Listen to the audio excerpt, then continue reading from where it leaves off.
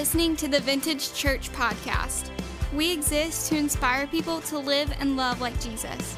For more information, please visit our website at vintagechurch.net. We hope you enjoyed today's teaching. Good morning, Vintage Church. How's everybody doing? Ain't Matt sweet? He's something else, ain't he? Oh, me. The prophet Elijah. Man, how many of you enjoyed this service, or at least this series we've been in? Yeah. Woo. Man, I know Matt said this, but I too, Elijah's probably my favorite prophet in the Bible, and I think it's because we're so much alike. We're a couple of jackleg boneheads, don't listen too good. And, you know, I think that Elijah's in the Bible for a lot of reasons. But I know in my life, in my ministry, I know why he's in there for me. As a constant reminder that I can't do everything. And that more than ever, the closer I feel to God, the more I know I need to lean on him. Amen? And that's what it's all about. Welcome to Vintage Church. I hope that if you're here today, you've already been blessed. Because I'm going to tell you right now, if you ain't been blessed after listening to that, your blesser's broke. Amen? You need to go get fixed. All right?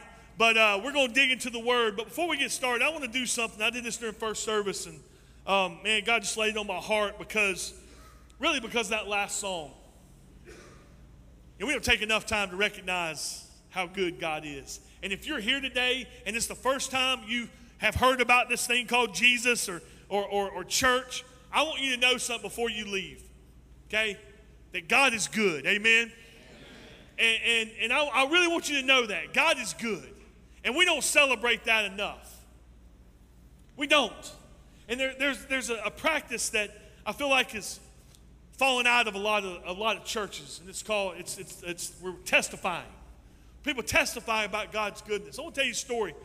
Friday, I was supposed to go down to the farm to meet Kenny Rich. He was going to work on my AC unit down there, and it was about 8:30, and I was by myself in my truck. I was about halfway there, and I was going over my sermon in my head. I didn't have my notes or anything. I was just talking to God and saying, hey, God, hey, what if I put this here? Or how does this sound?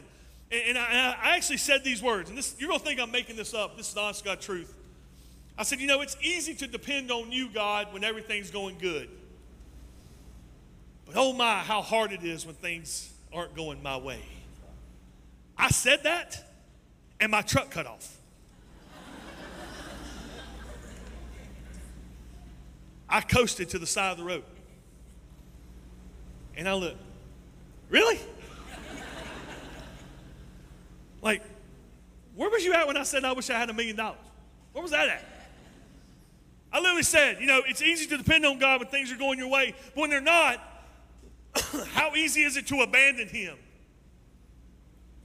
And my truck cuts off. So I got AAA. I think, hey, this is good, no worries. So I pick up my phone. I call my wife. I said, hey, and it cut off. So 9 calls later, I was able to finish my sentence.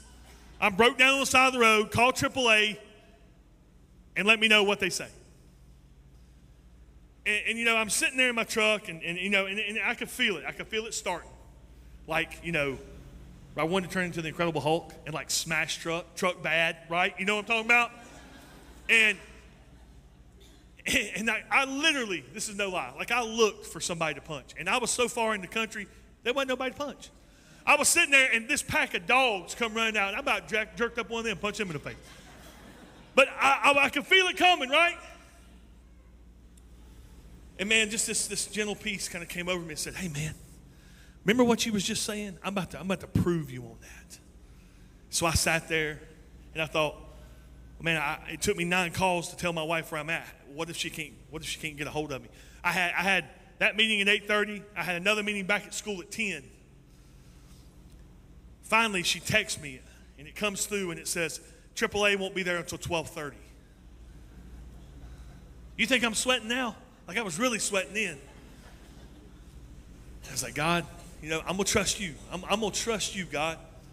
I can't fix this truck. I can't fly. There ain't nobody to punch. I'm going to trust you, God. 15 minutes later, the tow truck pulled up.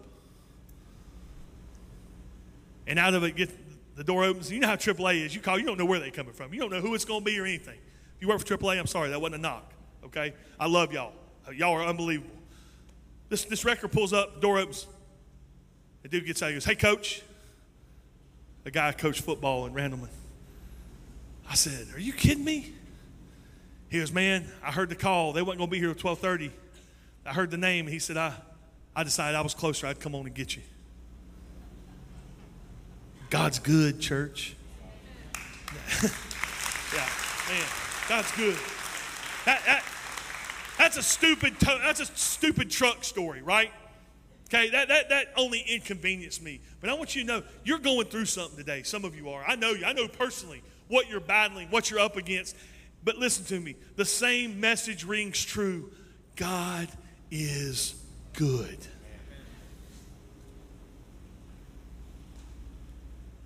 Before we get into the text, it's easy for us to gloss over that when God shows up in our life. So I want to take just a second. I don't want to belabor this. If you don't feel led to shout, clap, stand up, you may want to stand up and say what God's done in your life. That's up to you. But I just told you what God done in my life 2 days ago. But if God's done something in yours, I want to take just a minute. Maybe you just want to stand up, raise your hand, and shout, and say, God's good. That's fine. I want to take a minute to recognize that. If you got something to say, say it. Amen. Amen.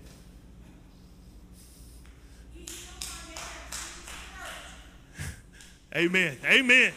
Amen. Amen. Anybody else? Amen.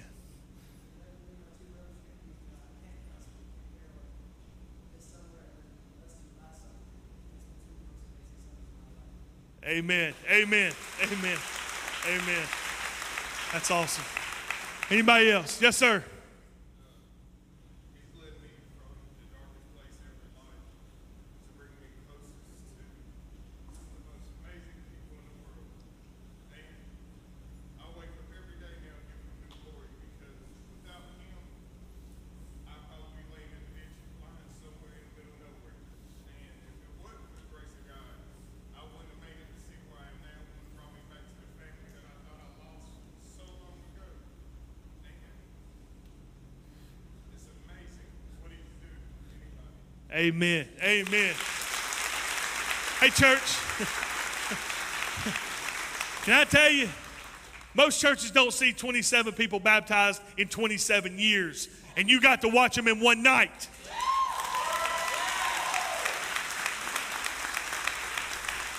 "51 people have been baptized since we've been in this space." Okay? God is good, church. Hey, church is growing, and we're adding a Monday night service. God is good. When people have the courage to stand up and give God the credit, hey, that's what it's all about. It ain't about us, it's about him. Amen?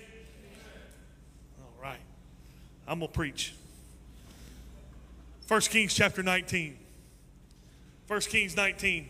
Before we get into the text, I just want to show you, it's easy for us sometimes to think of the people in the Bible, these spiritual avengers, right? They got these superpowers, and they're so far removed from us. They're so different than we are. I want to show you what James says about Elijah. James 5:17. You ain't got to turn there, just listen. Elijah was a human being, even as we are. He prayed earnestly that it would not rain, and it did not rain on the land for 3.5 years. Elijah was a human being, even as we are. He was made of the same dust that you and I are made of. But isn't it cool what happens to dust when God gets a hold of it? Don't think of Elijah as this hero, this mythical hero that has all these superpowers that Matt preached on last week, the showdown at Mount Carmel. It's easy to read that story and think that Elijah was the hero. He wasn't. He was just a cast member. God's the hero, amen? God's the one that showed up. But Elijah man, he's such a different cat. You get through reading 1 Kings 18 and you're on this spiritual high, right? I mean, Matt talked about fueling the fire until the rain comes, and the rain came. Hadn't rained for 3.5 years, and all of a sudden it starts to pour. And the grass is growing, and the crops are growing, and people have food, and people have water. Ponds are filling back up. Rivers are filling back up. And it's easy to be excited. Can I tell you something, church? Trials start after the triumph. Trials always follow the triumph. And it's 1 Kings 19 that we never see coming. And if we're not careful, if we're not prepared, it can shake and sometimes destroy our faith. And that's what I want to dig into today. Because I want you to know that Elijah, on this spiritual high that he's on, he's going to hit a spiritual low. He's going to run. He's going to become exhausted.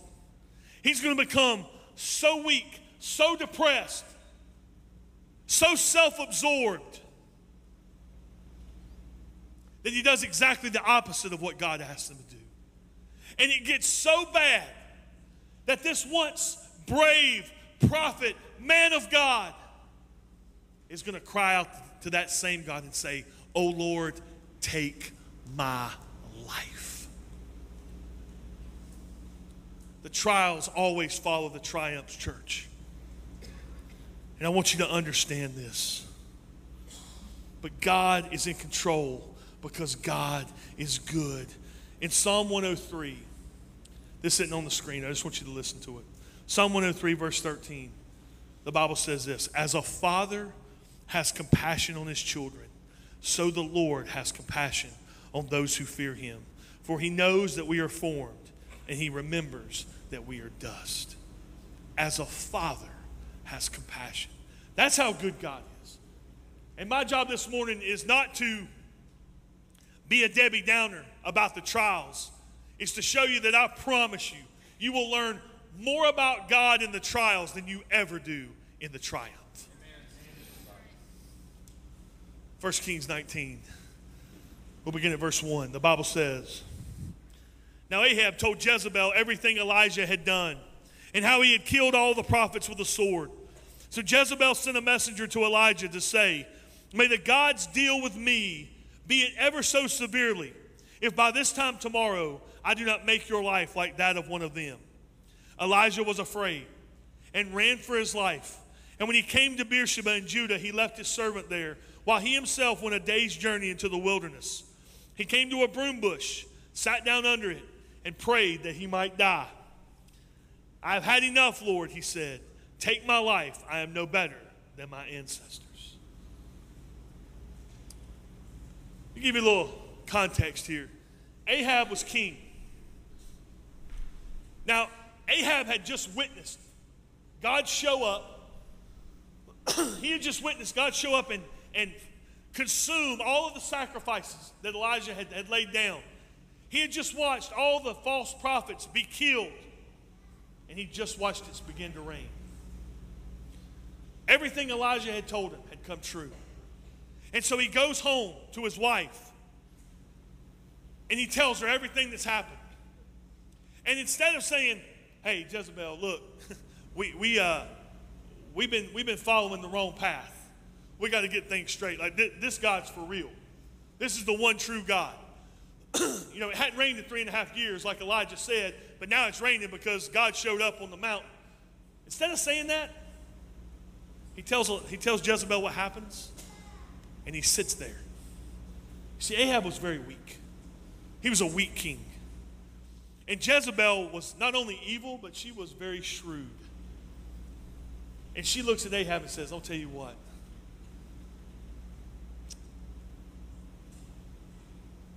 I'll make you this promise, that if Elijah's not dead by this time tomorrow, may the gods kill me instead." Now, I've often wondered about this. You know, Jezebel was the queen. Why couldn't she just have sent a group of troops to go capture Elijah, kill him, and be done with it? why does she send a message? And why does that message cause Elijah to run? Think about this. I've read this story many times. She had all the power. Her and her husband, they could, whatever they said could have happened. They had control over the military. All they had to do was say, hey, go find this guy, bring him here, I'm going to kill him. Jezebel was very smart. And here's why I think she sent a message. Because if she kills Elijah, guess what? He becomes a martyr. And the people have even more reason to trust God. But if she can just remove Elijah from the scene, it's only a matter of time before they go back to doing what they used to do. And so she puts this threat out. Now think about Elijah. He's weak. He's exhausted. This was not an easy deal, what he had just encountered up on the mountain. And his soul's been depleted. He probably hasn't had much sleep. He's probably spiritually and emotionally drained. And think about this. When are you at your weakest? I bet if I went around and asked all of you, when do you think you're at your weakest? I bet you 95% of you would say when you're at your lowest point. Right? Makes sense, right? When I'm at my lowest, I'm probably at my weakest. I disagree. I think you're at your weakest right after the victory. Because you never even see it coming. You never even see it coming. That spiritual high has you up here on cloud 9. And you let your guard down. And boom, it happens. You need to know something today, church. Satan is not going to let up on his attack on you until Jesus casts him into the lake of fire. Jesus has already conquered. We've already won. But Satan's not going to let up until he's destroyed. He's not going to. So you have to be on guard. Elijah ran because he couldn't quit listening to the voice of the enemy. That one statement, Elijah, I'm coming and I'm going to get you and I'm going to kill you. Look at what it says. It says Elijah was afraid and he ran for his life. He ran for his life. One statement, I'm coming after you. Church, listen to me. If you allow yourself to listen to the voice of the enemy, it will consume you. It will overpower you. You want to know why your faith is low or why you're on the wrong path? It's because you're listening to the voice of the enemy. You got to shut that noise off. You got to shut it off. Let me show you what happens when you listen to the voice of the enemy. The first thing that happens is listen to the voice of the enemy will cause you to retreat from a beaten enemy. It'll cause you to retreat from a beaten enemy. You know, I can't help but think about like UFC fighting, right? Y'all know what I'm talking about? Everybody likes to watch somebody get punched in the face, right? And you know, you see it happen a lot of times. Somebody gets punched, they get knocked out, the person stands over, right? Like, and what? Get up, right?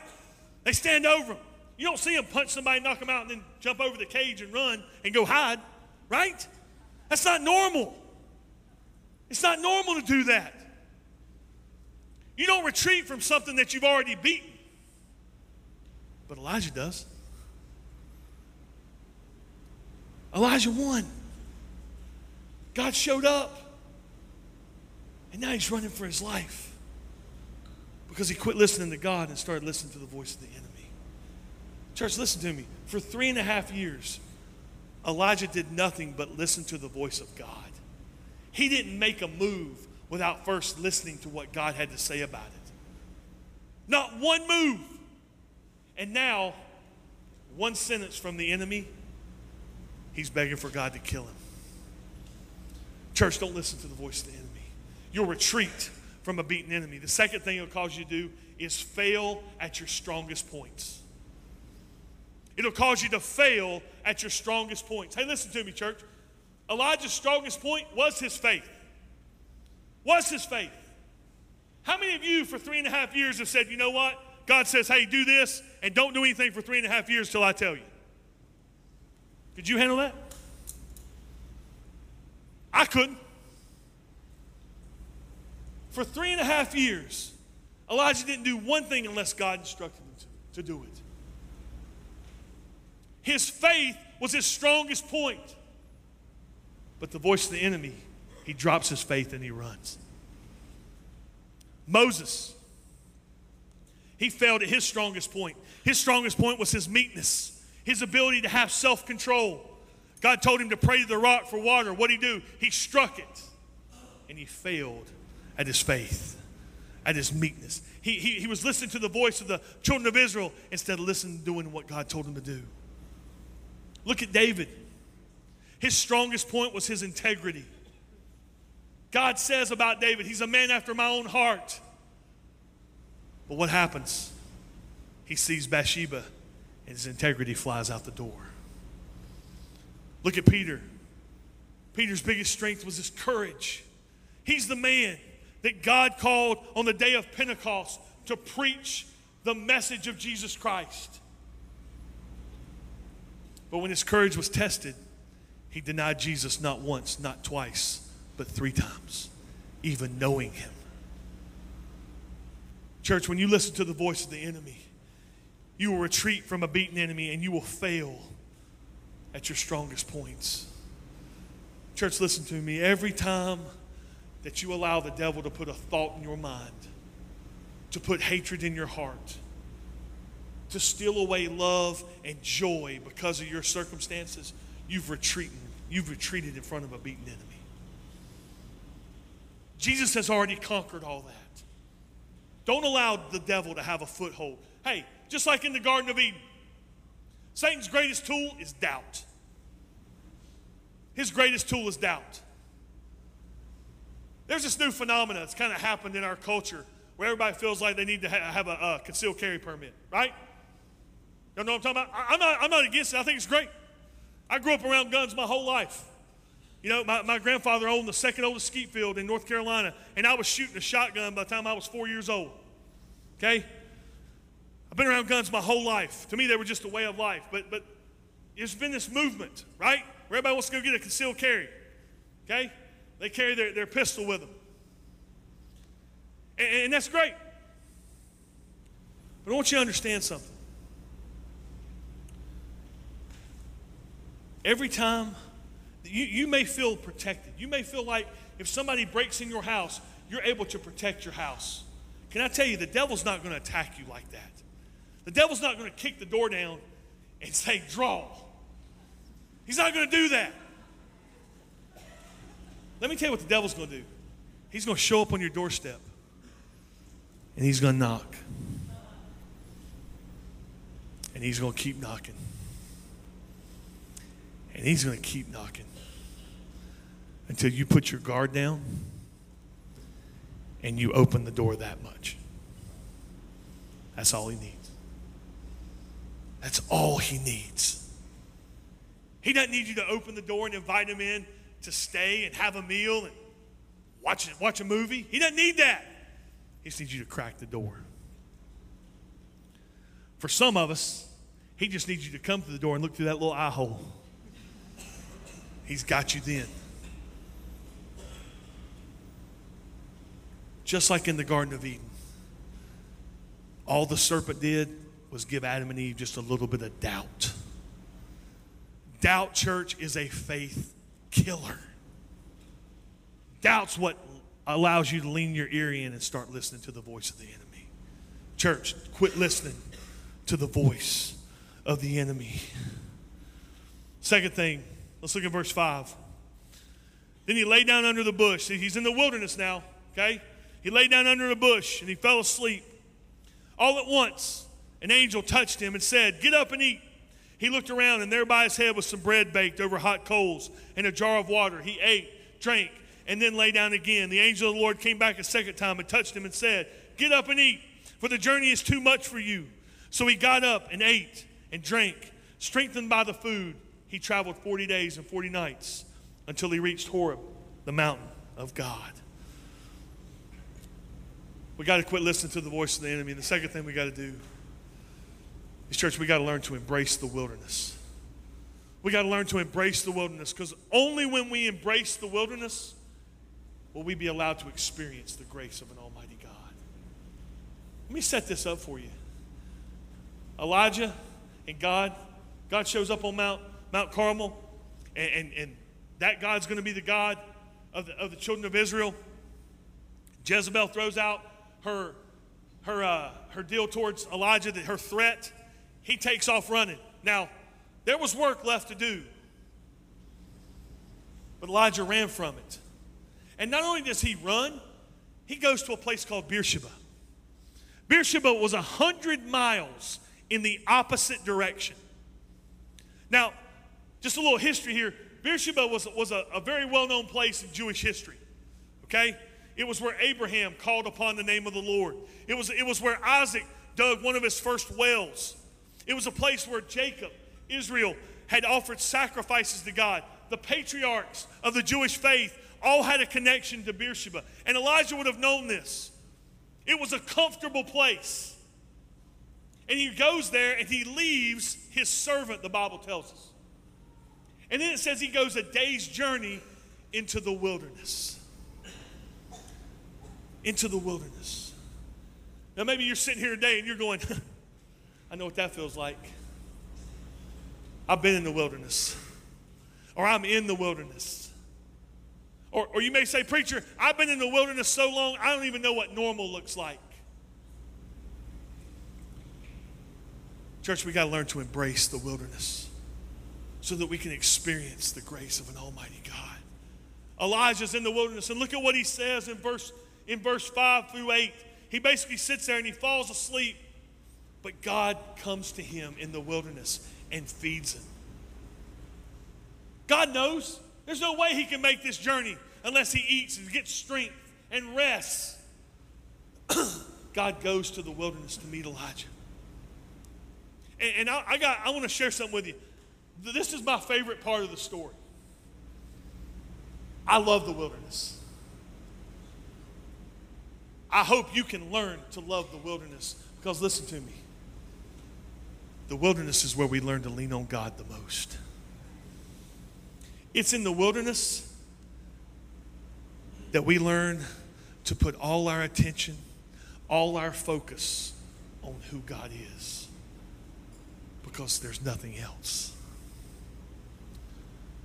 You see, it's the wilderness that helps us draw on our relationship with who God is. Church, without the wilderness, it's hard to know that you even need God.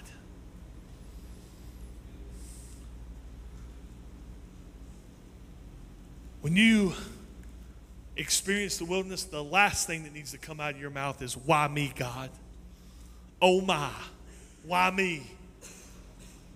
And the first thing should be, how do I get closer to you, God?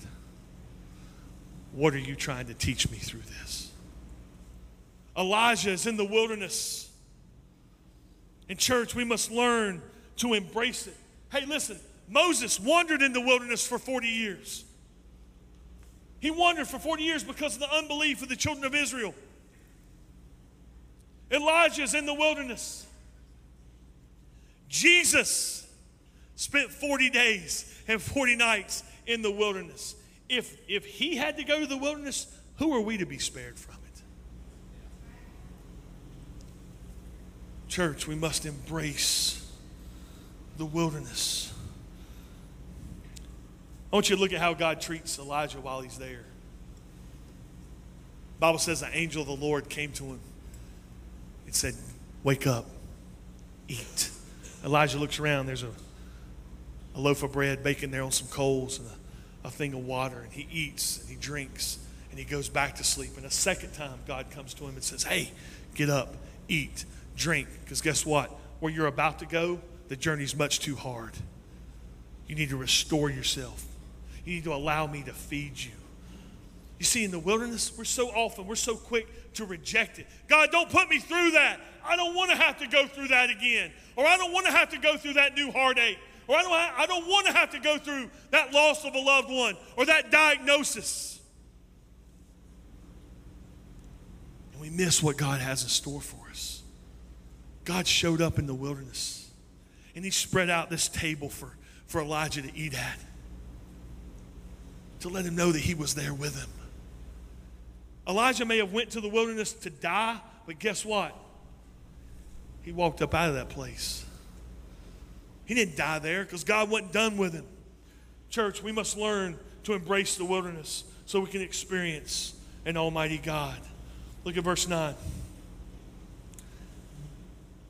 And there he went into a cave and spent the night. And the word of the Lord came to him. What are you doing here, Elijah? He replied, I have been very zealous for the Lord God Almighty. The Israelites have rejected your covenant, torn down your altars, and put your prophets to death with the sword. I am the only one left, and now they're trying to kill me too. The Lord said, go out and stand on the mountain in the presence of the Lord, for the Lord is about to pass by. Then a great and powerful wind tore the mountains apart and shattered the rocks before the Lord. But the Lord was not in the earthquake. The Lord was not in the wind. After the wind, there was an earthquake, but the Lord was not in the earthquake. After the earthquake came a fire, but the Lord was not in the fire. And after the fire came a gentle whisper. When Elijah heard it, he pulled his cloak over his face and went out and stood at the mouth of the cave. Then the voice said to him, what are you doing here, Elijah? I'm going to stop right there.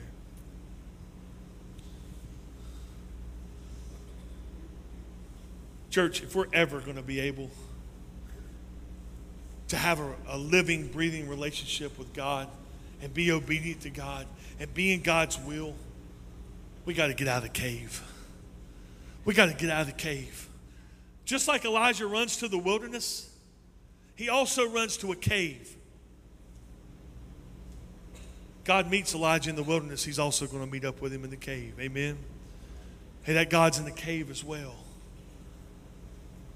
And look at what the story says. Elijah goes in this cave, and God comes to him, and he says, what are you doing here, Elijah? What are you doing here? This isn't where you're supposed to be. You ever had that conversation with God before? God, what am I doing here? Elijah probably looked up and said, hey man, I'm in a cave. God said, I don't know why. I didn't call you to go there. I called you to stay where you were at. But it was too important for you to listen to the voice of the enemy. So now you're here in a cave, all by yourself, in isolation. So I'll come to you. And the story goes on from there. God says, Elijah, come to the entrance of the cave. And this huge rushing wind comes through, and it tears the rocks apart. And then this earthquake shakes the mountains apart. And then this fire comes and consumes everything.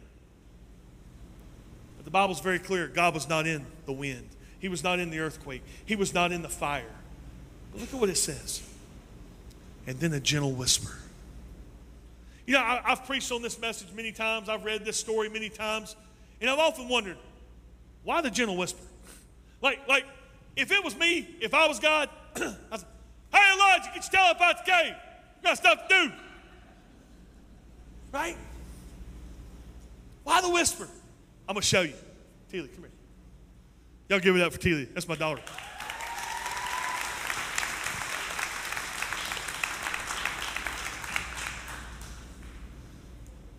I'm going to show you why it's a whisper.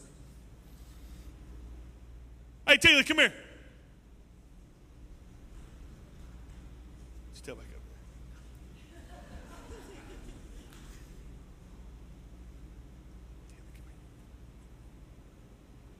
Teely, come here. Teely, come here.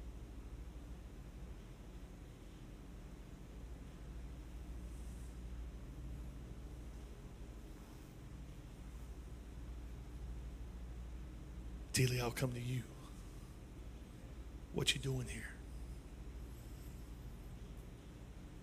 I love you so much.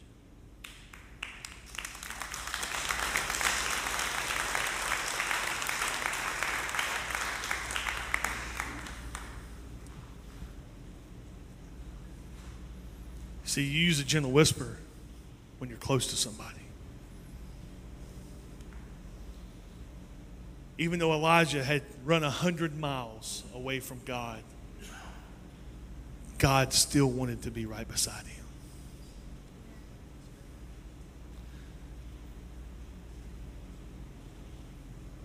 I'm going to tell you something. There's only a few people I whisper to. One's my wife. I like to put my arm around her, and I like to whisper sweet nothings in her ear. I like to put my lips to her ear and go, nothing, nothing, nothing, nothing. I can say that because she's in Ohio right now. Sometimes I like to do like my grandma used to do to me, to my kids. I like to whisper some wisdom, you know? Like, Tila, get your tail over here. I'm just picking. That's how you raise a kid right there, right? You see, you listen.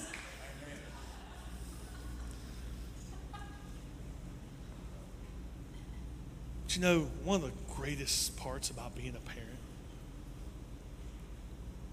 is putting your arm around your kid and pulling them close and telling them you love them and telling them how proud you are that you get to be their daddy. You know? Or when they're upset because they've fallen down or they've made a mistake and you've had to correct them. Knowing they can come into that fold and have that community and have that bond. And that's when you talk in a whisper. That's the good God we serve. The older I get, the more I learn that God doesn't always use the colossal and the dynamic to get our attention. Sure, he did the wind, the fire, and the earthquake. But none of that got Elijah's attention. It was the whisper. Man, look at how he started the Jewish bloodline with Abraham. He started with a baby, Isaac. And look at how he brought the children of Israel out of bondage and captivity. He used a baby, Moses. Look at how he paid for the sins of the world in a baby, Jesus. God doesn't show up and do the colossal all the time because sometimes it's about that intimate relationship. You know, I don't need somebody to yell at me from 50 yards away and tell me they love me. Man, sometimes I need them to put their arm around me and pull me in tight and say, hey, man, I love you. I'm praying for you. Right? But church, you will never experience that unless you get out of the cave. Elijah had to get out of the cave.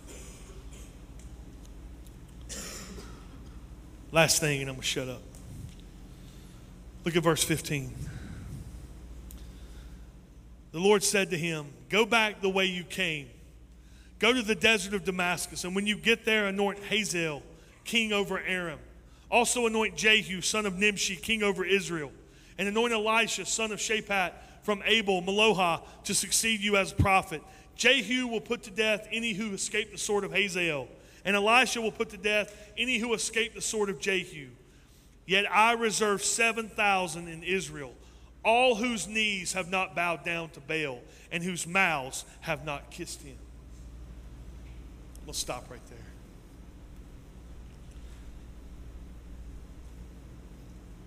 Elijah was consumed with the voice of the enemy. He needed to learn to embrace the wilderness. He needed to get out of the cave. But this last point may be the thing that you need to hear the most. And it's this. No matter how many times we fail him, he will never fail us.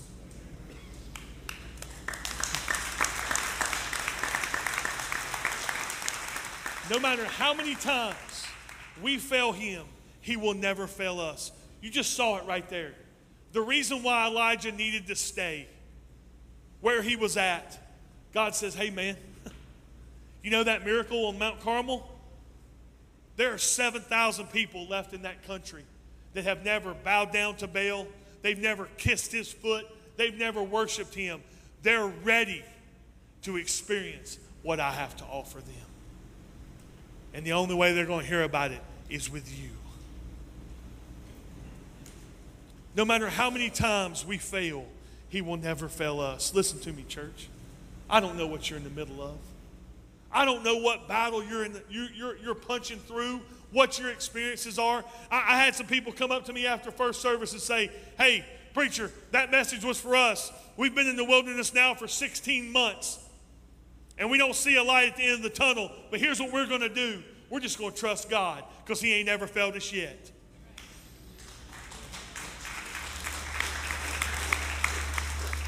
Church, listen to me. I don't care how messed up you think you are. You may be here today and you may say, Casey, I can't come to Jesus. If you only knew the things I've done, if you only knew who I am, if you only knew where I've been and all the sin and havoc that I've caused. Can I tell you, I don't care. I don't care. Because when you accept Jesus, it's all paid for.